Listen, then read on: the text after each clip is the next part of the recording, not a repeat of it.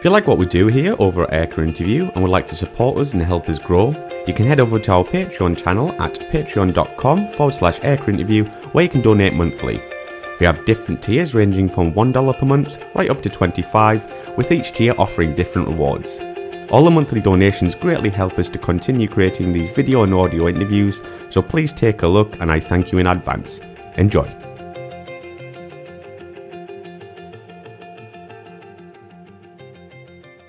So Mike, when did you first become interested in aviation?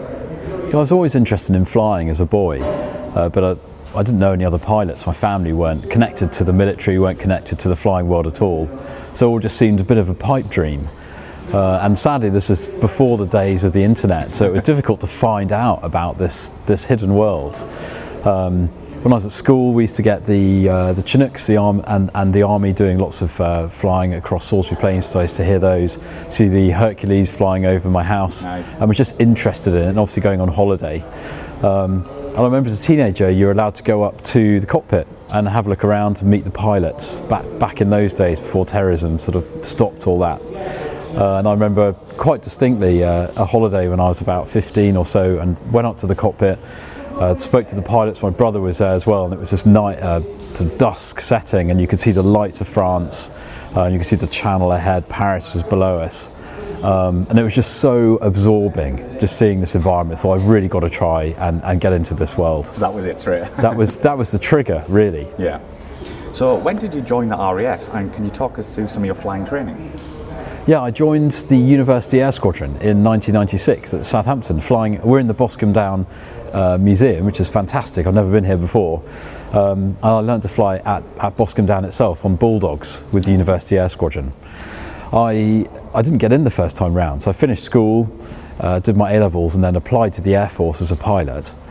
And I was quite a young sort of 17, 18-year-old, and I didn't get in. I went to Officer and Aircrew Selection Centre at Cranwell, gave a reasonable account of myself for 3 days, and then got a rejection letter and thought, well, God, what am I going to do now? So I went to university, joined the UAS, and it was fantastic because I just met a really like-minded, fun bunch of people, started to learn how to fly the Bulldog, and then went back for Air Force selection a couple of years later, and then got given a bursary for a couple of years at university, and then got in after that. So there was a really great lesson there, and actually I look back on that time and think it was probably the right decision. It probably wasn't the right time for me to get in when I was 17 or 18. Joining, it's a man's world, the RAF, and it's a serious business, and I was still a schoolboy really when I applied the first time round, and so going again at 21, just a little bit more life experience, and meant I was much better able to tackle officer training and flying training when it subsequently happened. So was there no bitterness there when you got rejected? No bitterness at all. I mean, bit of horror that I hadn't made it, and what was I going to do now? Yeah. But then a great lesson in if things don't happen the first time round, then it's a brilliant opportunity to go again and look at why it didn't work, and teach yourself, prepare yourself better, and have another go. So did you have a frontline aircraft you wanted to go into? I always wanted to fly the Jaguar actually. When I was applying, it seemed like a really exciting jet. I really enjoyed the low-level flying when I was doing the flying training, and the base seemed like a happy place to be. People spoke very highly of that, of the people on the squadron. The Jaguar Force had a reputation of being sort of professional but relaxed and friendly as well, and it seemed like a great place to kind of aim your sights. But I was very aware as well during flying training that it's not your choice, and you can aim for something, but clearly it doesn't always work out. So I always had that in the back of my mind, and that's why it was fantastic to be able to make it through the system and actually get onto the Jags. Yeah. So what was the Jag actually designed for?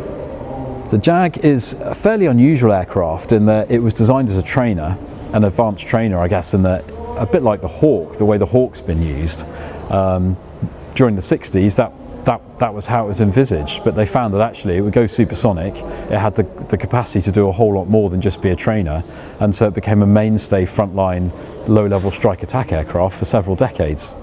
I heard the Jag would be a terrible trainer for many Jag pilots if it came into service. It was It's certainly, you had your work cut out learning how to fly it. By the time I got to the Jaguar OCU, I'd been in the Air Force for about 3 or 4 years already, had a few hundred hours of flying training. I've been flying Hawks for a year.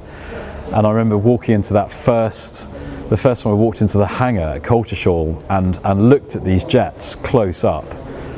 It was incredibly daunting, and it had about another year's training. I think the Jag OCU was about 9 months. And again, people would not make it through that course. So by the time I got to the OCU, around about 50% of the people hadn't made it that far. And there were still axes, chopping axes hanging over the OCU on the Jag as well. So it was never guaranteed. I just remember going up to this aeroplane the first time and thinking, how on earth am I going to learn how to fly this thing? And you get thrown into the beating heart of the RAF as well. So during training, you're on a course, you're a student, you've got a little student body, you're in a sort of bubble, if you like. And then when you go to your first frontline type, you're very aware that these things are flying operational missions, combat missions, and now it's your job to prove that you're good enough to join that team. So there's a huge amount of pressure there. And just going up to the aeroplane, looking around it, seeing it had bombs hanging off the wings, looking into the cockpit at these hundreds of switches and this enormous sort of sense of how on earth am I going to be able to crack this? And that's a feeling really that stayed with me for nearly all of my Air Force career. The sense that it's imposter syndrome, I suppose, isn't it? But the sort of feeling that you weren't really good enough and you'd kind of somehow made it through the net. And every time you got through a tour, and then I was an instructor, a tactics instructor, I thought, I'd looked at the people who were 2 or 3 years ahead of me, who were tactics instructors, and thought, well, I'm never going to be as good as them. But you find yourself doing that role, and then people get promoted, and I became a squadron leader, running the QI course, the tactics instructor course, and had exactly the same feelings, and thought, well, I don't want to mess this up. And so that sense, and ultimately then taking on a Typhoon squadron, commanding a Typhoon squadron, and taking that on operations, that sense of, am I going to be good enough to do this? Is my approach going to be correct? That sense of nervousness, of your own confidence was always there, slightly under the surface, about whether I was really up to the job or whether I was somehow just managing to just muddle my way through a career. That never left me. I'm sure that's probably a good thing to have as well. If you think you know it all, it's probably a bad thing. Yeah, well, I was always just honest with myself about that, and I think that's a great way to be. I think, there's lots of sayings about overconfident pilots, and that's never normally a good thing. So I found, as an instructor as well, the students that did best were the ones that had this kind of composure and this measured approach, and were humble enough to take advice on board and learn, and talk to each other. And the students that were cocky were never the ones that actually did that well in the long run. Or they'd have some big speed bumps on the way and they'd have to correct their approach. And I think that's something that probably a lot of my peers would have found as well in, when they've done instructional duties too. So what was it like going to your first frontline squadron and being like a proper fighter pilot, I suppose? My first squadron was 6th Squadron, and the jet I'm standing in front of has got 6th Squadron colours on it, so that's awesome. Walking into the crew room, it was that same sense of, right, well, I've somehow got into the RAF, I'm somehow now a flight lieutenant. And you walk into this crew room. I remember my boss is a man called Mike Sears, who OC 6th Squadron, fantastic human being, hugely talented pilot. He'd got an MBE, he was a young wing commander in his mid-30s, the youngest person I think who flew in Gulf War 1. And then the whole force had been doing these operational sorties for years. Northern Watch had been active in Bosnia and all these sort of places. And as a 23 or 24-year-old walking into the crew room with that lot, you just have a sense of not really feeling worthy, and that you need to keep your head down and earn your spares, and just this feeling of having to work hard, constantly learn these tactics. Always getting into the tactical computer, learning about surface-to-air missile systems, enemy fighter aircraft, and then trying to get good at flying the Jag itself. And so this sense of kind of always climbing up a hill, if you like, of always trying to be a little bit better, and always finding that there was room for improvement. I never ever landed off a sortie and thought, yep, well, I nailed that. There was always a sense of, well, that went okay, and all these things were not that good, and I need to work on all these things.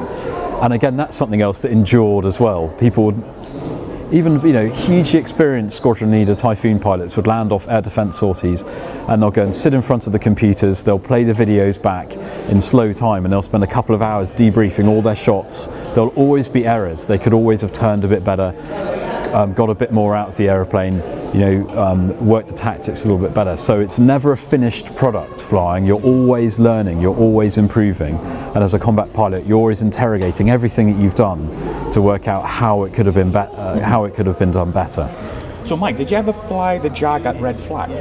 I did fly a Jag at Red Flag, yeah. It was a sort of typical Jag sortie of tanking beforehand and then dropping down into low level, trying to evade all the F-15s and F-16s who are trying to shoot you down, and then dropped a few bombs out in Red Flag as well on the Nellis Ranges. I think one of the most interesting memories of flying the Jag out there was actually trying to tank off a VC-10 up at about 20,000 feet, and not having the performance in the Jag to get behind and actually tank with the VC-10, and had to request a thing called a toboggan.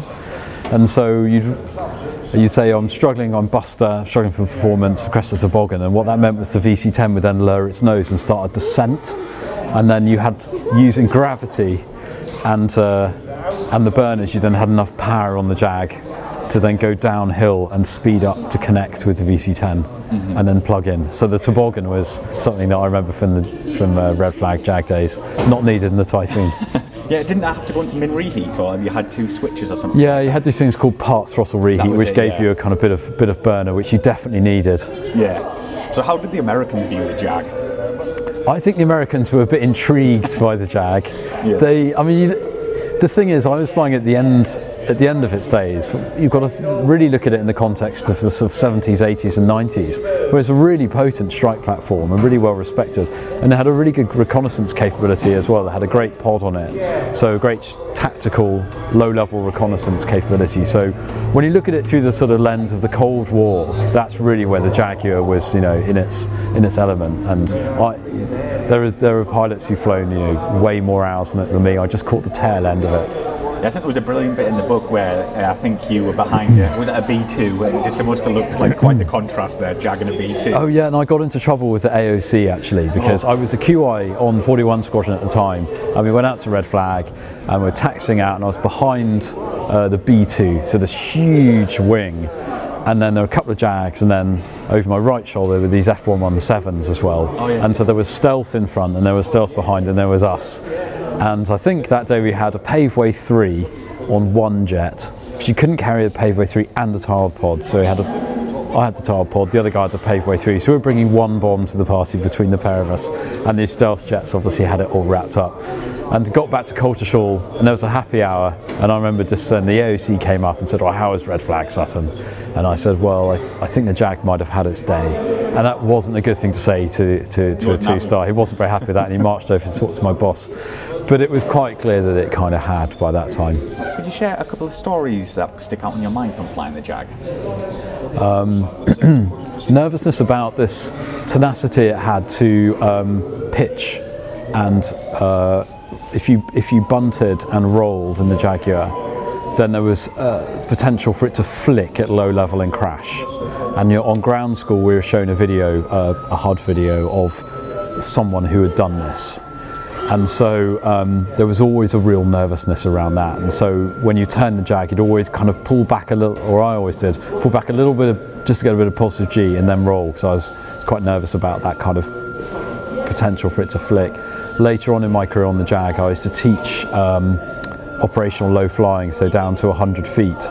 And so you'd be flying, someone else would be flying, you'd be sat in the back, and they'd be careering along at 100 feet and 480 knots. And I was always, turning corners at low level, I was always quite nervous about the potential for the Jag to bite. Yes. So I think that was something that I always had a really healthy respect for the jet like that. I think just the general flying of it though was fantastic, and you've had other people on this, and people know and love the Jag, but you'd strap it on. It felt like you were kind of strapping on a rucksack when you kind of got into Jag, got into the ejection seat, and off you went, and going around the world in this thing. I think the most enjoyable flying I've actually had with it in the Jag's been in the States, because you get up every day from Davis Monthan, for example, and you just got blue skies. and you're off. You're not putting in the jumper or anything. And it's there's no need for the immersion suits, and you're off and you're careering around the world.